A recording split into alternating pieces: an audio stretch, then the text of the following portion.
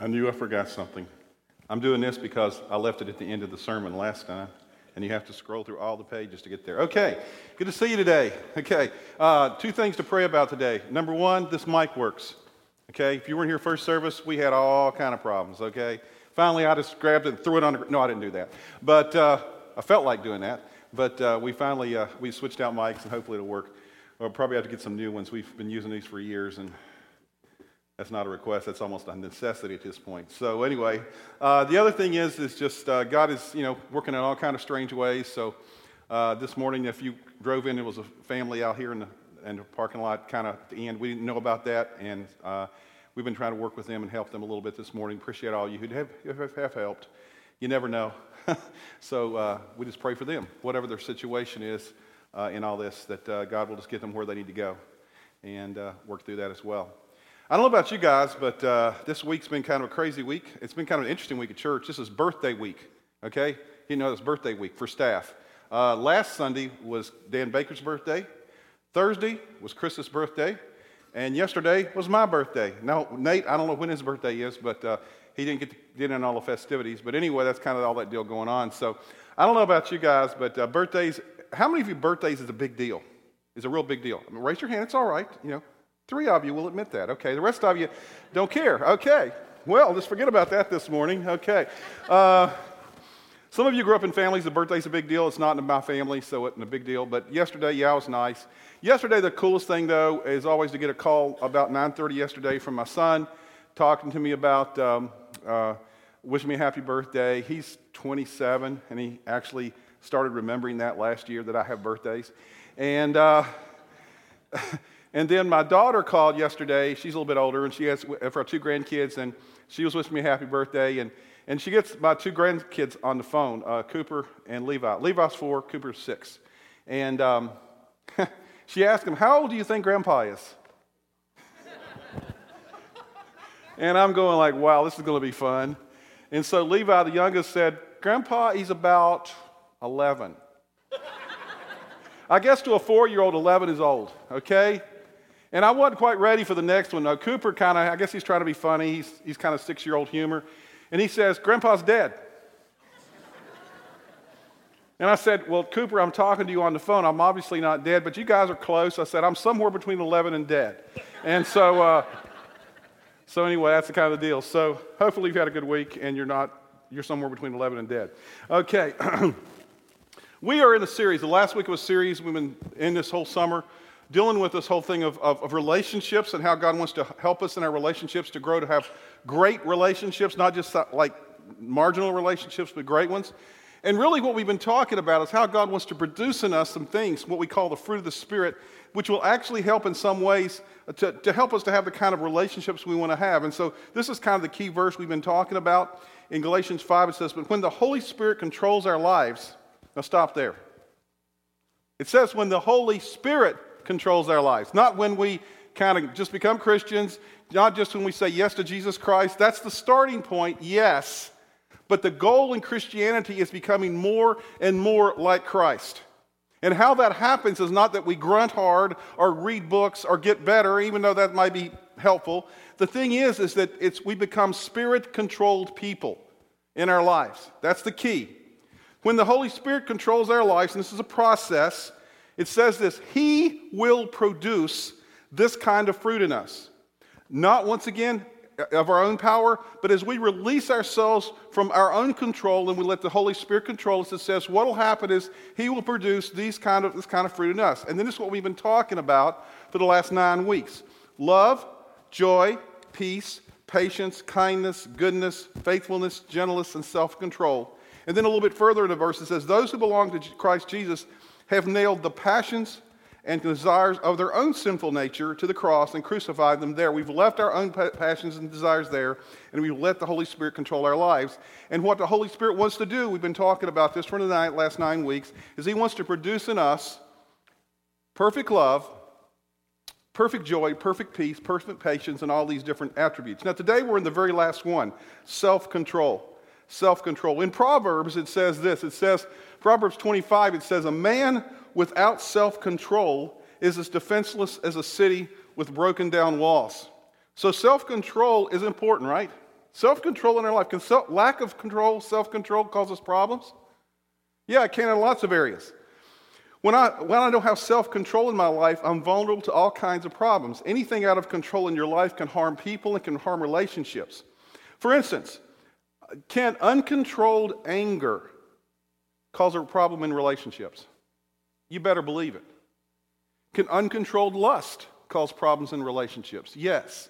Can uncontrolled spending cause problems in relationships? Did you know the number one problem, the number one reason for most divorces in America is this issue of spending and money?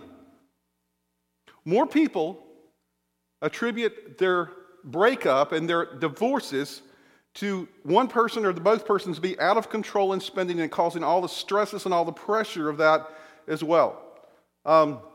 Uncontrolled drinking, uncontrolled ambition, where you're a workaholic and I don't have time for my family. All these things, when we're out of control, can cause problems in relationships. But today we're going to talk about the area that probably we all deal with in a real. You may not deal with these other ones, or at least not, hopefully not terribly. But this one we want to talk about today is the most common area that is out of control in our lives. The greatest destroyer of relationships is an uncontrolled tongue. An uncontrolled tongue. You've heard me say this before, I'll say it again. The average American has approximately 30 conversations a day. I mean, not just, hi, how you doing, but real conversations. 1/5 of our life is spent talking. We speak enough words, the average person speaks enough words in 1 year to fill 66 books, each with 800 pages. You talk a lot. All of us talk a lot. Now, not all equally, because the average man speaks between 18 and 20,000 words a day. This is data, and don't be mad with me, the next fact. The average woman speaks between 25 and 30,000 words a day, okay? And so both husband and wife, and they work outside the home, and they go out and they talk their 20,000 words a day, before they get home. When they get home, the husband's done. And the wife still has 10,000 words to speak. And we don't understand why we have problems in relationships because, we just don't, that's just kind of the deal. And so we got to work with that. We're a nation of talkers. We're a nation of talkers. You know that there's more talk radio and talk TV shows than ever before? I mean, you get out, there's talk, just nothing other than just talking to each other. It's about opinions and about all these different things. We talk all the time. The odds are then, since we talk so much, all of us, men and women, that at some point, if we talk so much, the odds are that our mouth is going to get us in trouble somewhere along the way, right? If you think it's not, you better be careful. Because words are powerful. I love one of my favorite passages of Scripture is in James chapter 3, verses 5 and 6. And it says this. It says, the tongue is a small thing, but what enormous damage it can do. A great forest can be set on fire with one tiny spark. The tongue can turn our whole lives into a blazing flame of destruction and disaster. Man, is that a strong statement. Tongue is an amazing thing. It says the tongue is compared to fire. Fire is good when it's used in the right way. It can warm you. It can keep you, especially in Illinois winters. It can warm you, fire again. But if fire gets out of control, it can destroy things as well. A carelessly tossed match can destroy a forest. That's what it's kind of saying here. Matter of fact, a few years ago in Australia in 1983, one of the largest fires in history that destroyed so much area in Australia, one guy, they found out, tossed a match out a window, and it ended up burning 600 square miles of Australia. 600 square miles. That's a big place. It destroyed villages, cities. And they found out after they traced it back to one guy throwing a match out a window. One careless thought, one careless word can have that kind of effect, the Bible's saying. So we got to be careful about how we use our words. See, I began to wonder, how many people have destroyed their careers with their mouth? How many people have destroyed their family or their kids with their mouth? How many people have destroyed a friendship or a business deal with their mouth? The tongue is a powerful, powerful thing. And that's why as we read these things about the fruit of the Spirit, one of the things is self-control, particularly control of our tongues. And matter of fact, in Proverbs 13:3, it says this: self-control means controlling the tongue. So there's this bridge in Scripture between the two things. If you don't know how to manage your mouth, you don't know how to manage your life. So we want to talk this morning for a few minutes about how to manage our mouths. How to manage our mouth. I'm just going to give you 4 things. I could have given you a dozen, but just 4 things this morning. And there was no problem this morning finding tons of Scripture that deal with this area. Okay? We're just going to use a few of them and look at a few of them this morning. Number 1, if you're going to manage your mouth, control your mouth, number 1, you got to think before you speak.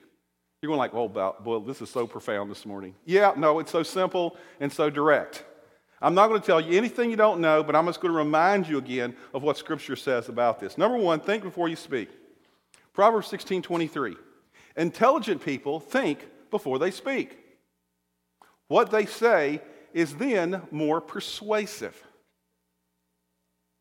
The reality is, if we don't think first, we will. If we don't think before we speak, sometimes we will say things that we really don't want to say.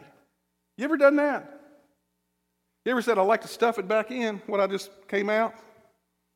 Some of you are shaking your heads, yes, and some of you are just kind of sitting there going, anyway.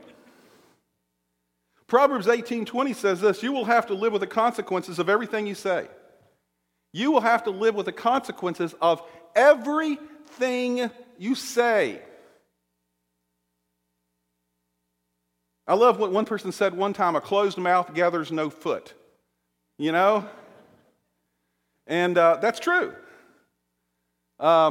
We're always laughing in staff because 3 of us talk a lot and one of us doesn't. Dan Baker hardly ever has any issue with saying things he shouldn't say because he takes so long to say it.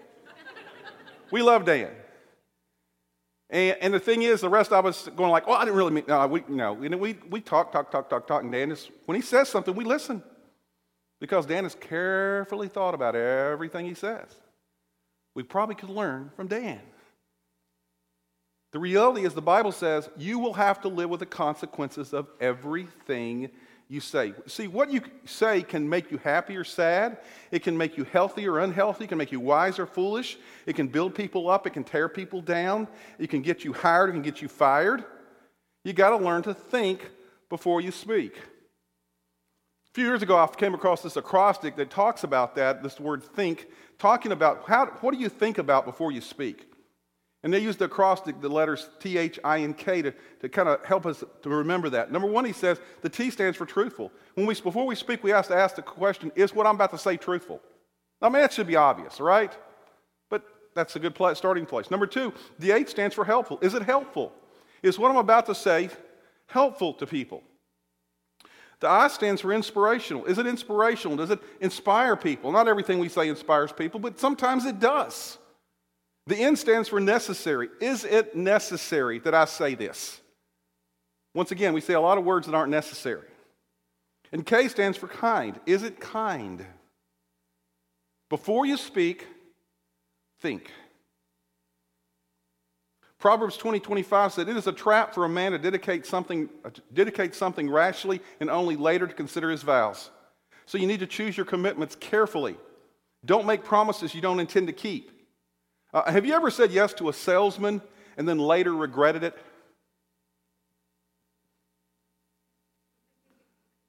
Yep. Yeah, I'm going like, wow, why did I do that? What was I thinking? We do that all the time. Have you ever made a promise to your kids that you wouldn't that they wouldn't let you forget? Yeah. And you're going like, really? Have you ever accepted an invitation to something and then you wished you hadn't been there? You're going like, why in the world did I say I would go to this thing?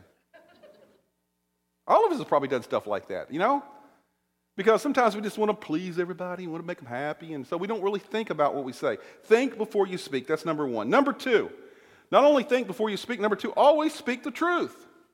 Always speak the truth. If I was to do a survey here this morning and ask this question, how many of you believe honesty is the best policy? I would believe that most everybody would raise their hands. We believe that honesty is the best policy. But when it comes to a specific situation, we often feel it is necessary to shade the truth just a little bit. Because while honesty is the best policy, sounds good in theory, oftentimes we begin in the real world, we kind of hide the truth. But you know what the Bible says about that? In Proverbs 10:10 it says, someone who holds back the truth causes trouble. Someone who holds back the truth causes trouble. Why do we hold back the truth in a relationship? I'll tell you why we hold back the truth, because sometimes we want to avoid conflict. Because speaking the truth sometimes can lead to conflict. I don't want to shake up the boat, make waves, so we're cowards in a sense when we hold back the truth. Now, when you don't have honesty in a relationship, we do all kinds of things. We hide from things, we hurl things, we hide behind our excuses. It's all your fault, or we lob these bombs out, it's all your fault, you always, you never. And the thing is, maybe some of you are saying, well, I tried this truth thing, and it just doesn't work. But once again, what Scripture says is this: long term, those who hold back the truth causes trouble. Dishonesty destroys relationship. Trust is the whole thing that a relationship's based upon, and we're not honest in a relationship, and then later on, the truth comes out. Does it help or hurt the relationship? You know the answer to that. I don't have to tell you. Another verse that I love here, it says this: an honest answer is the sign of a true friendship. An honest answer, Proverbs 24:26, an honest answer is the sign of a true friendship. If I'm not honest with you, we know what it's saying here in Scripture, it means one thing: I don't love you. I really don't love you. Because it says a person who's truly a friend will speak the truth, and we'll speak the truth, and we'll talk about the next one in a moment. We'll speak the truth in such a way that it'll encourage the other person. It may be painful at first, because sometimes the truth does hurt. But as it says in Proverbs 28:23, it says, in the end, people appreciate frankness more than flattery. In the end.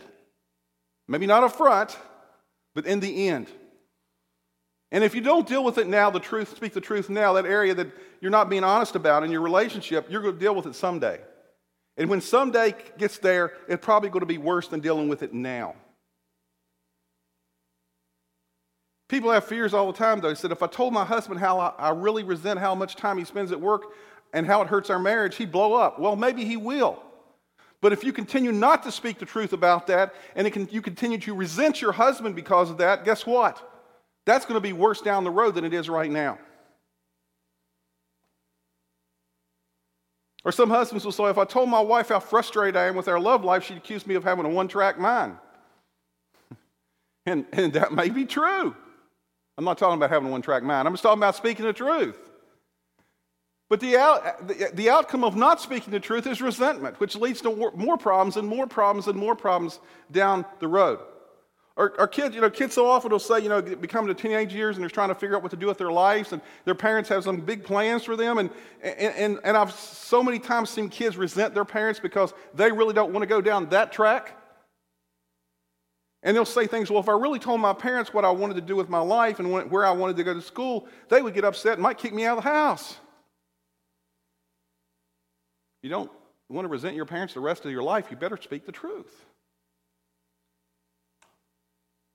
You got to risk honesty if you care about the relationship. Scott Peck, a very famous Christian, he's a psychologist, he's a Christian.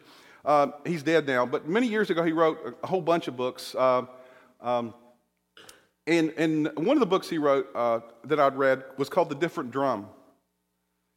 And in The Different Drum, he talks about this whole thing of intimacy and truth. And he says the problem is that truth comes out of conflict. The intimacy comes out of conflict. And he's saying that you can't have intimacy without conflict in a marriage. He said basically when you deal with it, and I'm not talking about major conflict, I'm talking about being honest with one another and speaking the truth to one another in a way that you want to get through this and work your way through it. And he says the only way that we can have real true intimacy in a relationship, closeness in a relationship, is to not have what he calls superficial pseudo-community. Pseudo-community is what we practice on Sunday mornings at church. Really? Yeah, we do. Out in the hallway, you see somebody, and they'll say, how you doing? What do you say? Regardless of how you're doing. Regardless of how you do. What do you say? Fine, great.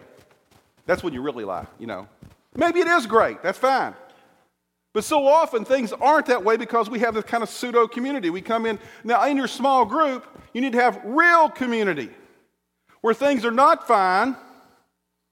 You can speak the truth. We kind of practice pseudo community. Now, the thing is, we can do that in a big group like this, but in a setting with somebody that we have a relationship with, like a spouse or a child or the closest friends, we need to have real community.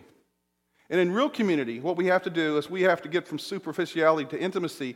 And the only way to do that, Scott Peck says, is go through what he calls the tunnel of conflict. We have to have face-to-face discussions of the issues that are keeping you from having closeness and intimacy and really expressing that. And it's no fun because every bone in our body says, I think I'll just go back to the other way because superficiality is not so bad, it's not so painful. But we all know that if we don't deal with it now, it's just going to get worse later. And so that's what he's talking about here.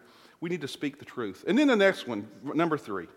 If you want to have control of your tongue, you need to speak the truth in love. Speak the truth in love.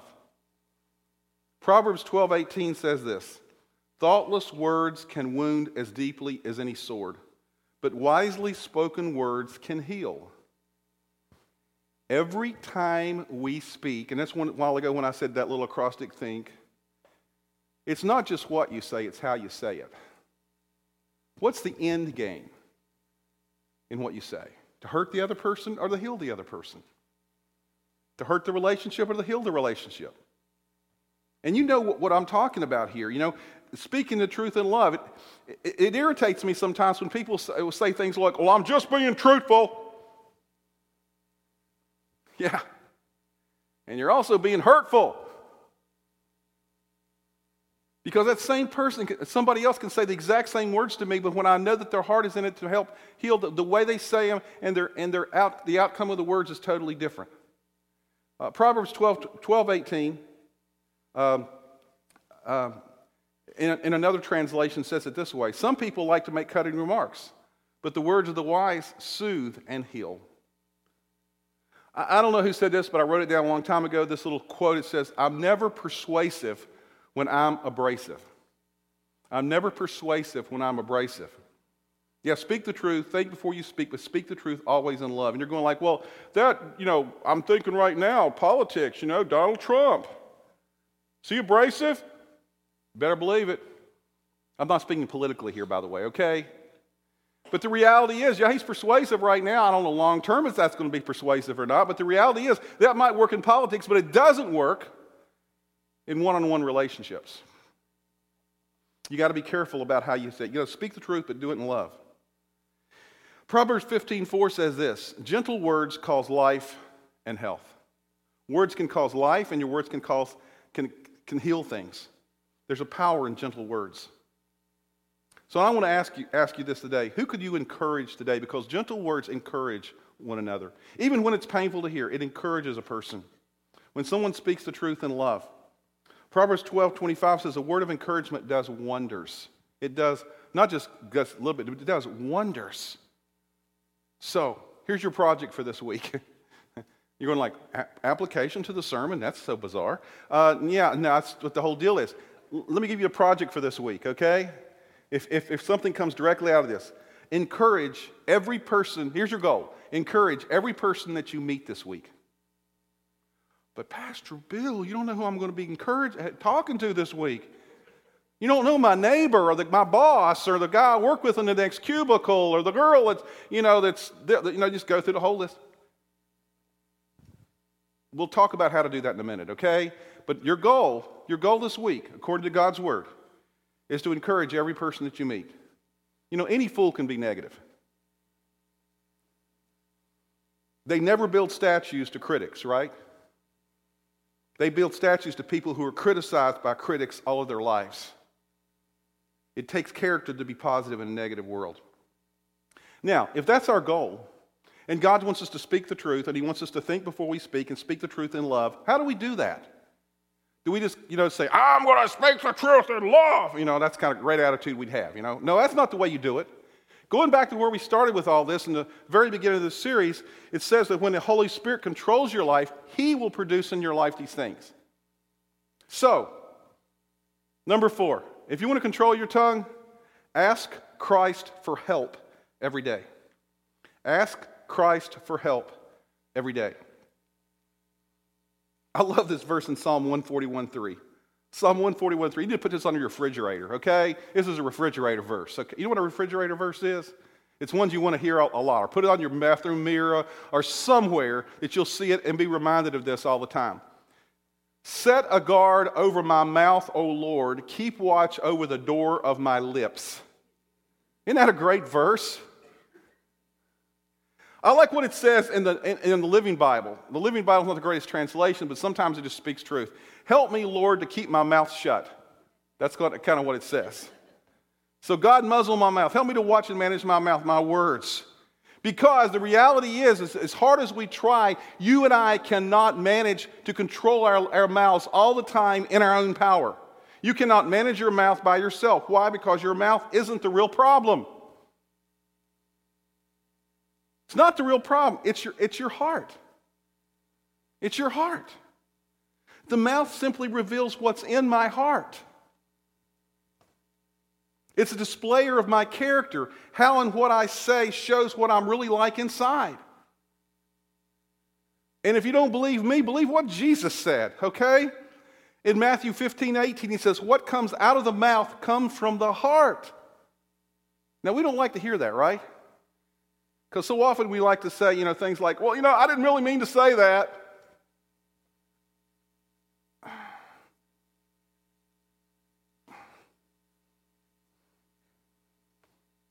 Jesus is saying, yeah, you did.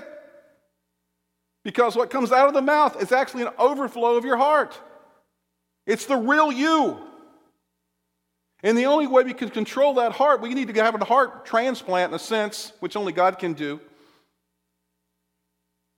Because he says words reveal our character and they display the condition of our heart. I don't know. I never have understood this. I have to ask a couple doctors in our church about this. But every time you go to the doctor, they ask you to go in. One of the first things they do is to get you to open your mouth and look at your tongue. And they'll look in there, and I guess they see a bunch of stuff. But they look inside your mouth to see what's going on inside. You ever thought about that? And I'm going like, that's pretty weird. But some way they can begin to gauge what's going on inside because of what you look like inside your mouth. In the same way, the thing is, what Jesus is saying here, he says, the things that come out of that mouth really are a gauge of what's inside. It's like a tree. Whatever a tree shows up, whatever grows on a tree, if you want to know what a tree is, how do you figure it out? It's a fruit tree. This is really deep, okay? How do you know what kind of tree it is if it's a fruit tree? How do you know what kind of tree, determine what it is? How do you do? What kind of fruit it produces? Thanks you, I knew you could do it. What kind of fruit it produces, right? And that's the deal. What kind of fruit it produces? See, I told you I'm not very deep. I think on a 5th grade level. And the thing is, if I want to know if it's a tree, if it's an apple tree, it's got apples on it, right? If it's a pear tree, it's got pears, whatever. I've never said, hey, that must be an apple tree, but it's really a pear tree, but I don't understand. Trees produce whatever fruit, the fruit that comes out is whatever it is. Whatever's on the inside is eventually going to manifest itself on the outside. Out of the heart, the mouth speaks. And sometimes, eventually, our mouth betrays what we're really like. See, someone with an angry mouth, if they're always angry and speaking angry words, guess what their heart's like? They have a harsh heart. Someone who's always negative, it's displaying a fearful heart. Someone who always talks all the time, one of the things that's a sign of an unsettled heart. Somebody that's always judgmental, psychological component of that is they probably have a guilty heart. Somebody that has a foul mouth has an impure heart. Somebody that's critical, or the other end, boasting all the time, has an insecure heart. They're an insecure person, critical or boasting. I love what it says in Proverbs 27:2. I was just reading through this the other day. It says this, let another praise you. It's not on the screen. Let another praise you and not your own mouth. If you have to praise yourself and always build yourself up, it means you're insecure. Let other people praise you. You don't have to do it yourself. Your work should speak for itself. On the other hand, somebody with an encouraging mouth, they probably have a happy heart. Or if they have a gentle mouth, they have love in their heart. Or somebody with a controlled mouth, they have a peaceful heart. So what's the remedy if we don't have this kind of a heart? Well, the thing is, the remedy is simple, a new heart. A new heart. Fortunately, God specializes in giving us new hearts. That's what this whole series has been about. God wants to change us from the inside out. He wants His Spirit to live in us when we come to Christ. He wants His Spirit to begin to control us from the inside out, give us a new heart, a new mind. And as He does that, what happens is it changes us from the inside out. Ezekiel 18 says this. It says, rid yourself of all the offenses you've committed. Get a new heart and a new spirit. And that's what happens when you come to Christ. God wants us to produce in us some things that we can't do ourselves. That's why we have to ask Christ every day to help us. See, the world's idea of self-control is this: self-in-control. I call the shots. I'm my own boss. I do my own thing. I'm Mr. Big. I do what I want to do. That is a guarantee for failure. Real self-control, as God says it in His Word, is not self-in control, but self-under control of God. Under the control of God, you will find the self-control of your mouth and every other area that you don't think possible. James 1:26, we'll wrap this up with this, says this: anyone who says he's a Christian but doesn't control his sharp tongue is just fooling himself, and his religion isn't worth much. The Bible is straightforward. It's just straightforward.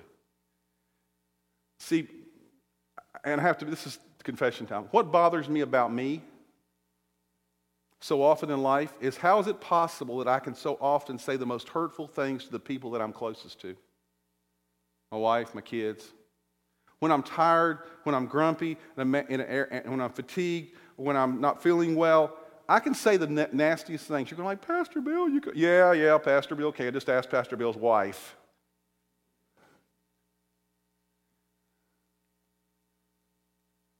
And I'm going, if I'm a follower of Christ, that's when the Spirit I'm not living in the Spirit. I'm in the control of the Spirit.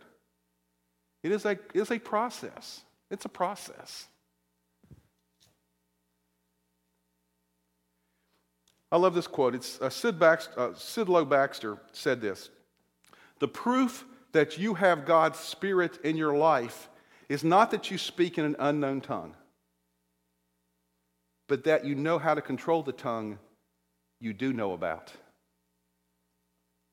That's a sign of you living under Christ's control. So, the only way to control your tongue is by letting Jesus Christ control your heart in greater and greater and greater degrees on a daily basis. And that's how you start over. No matter where you are right now, it's not about the past, it's about the present and the future. And you can begin from this point in this time making a commitment to God. If you've never said to Jesus Christ, I want to follow you as my Lord and Savior, you can begin that process today, just simply by asking Him into your heart. But my guess is that most of you have already done that here. But you're not done yet, like I'm not done yet. So our commitment today, if you've already followed Jesus Christ as Lord and Savior, is to say to God, I want your Holy Spirit to control my life more and more and more each day. And how I will know that is happening is that He will produce in me more and more perfect love, joy, peace, patience, kindness, goodness, faithfulness, gentleness, and self-control. I can see visibly God's control in me when I look at these things and how they work in my life. Are you growing in these areas? Not because you're trying harder, but because you're letting Christ work in you more through his Spirit. My prayer for this whole series is that we've been able to look at these and understand what these things mean. And then we can allow God's Spirit to realize that, this has not been like, hey, this is how to be a better person who loves more. It is in a sense, but it's not because of how hard you try. But it's how much you give into Christ's Spirit and let him do it through you. The Christian life is one of continual letting go to who we are so that Christ and God, through his Spirit, can do all these things in us. Let's pray.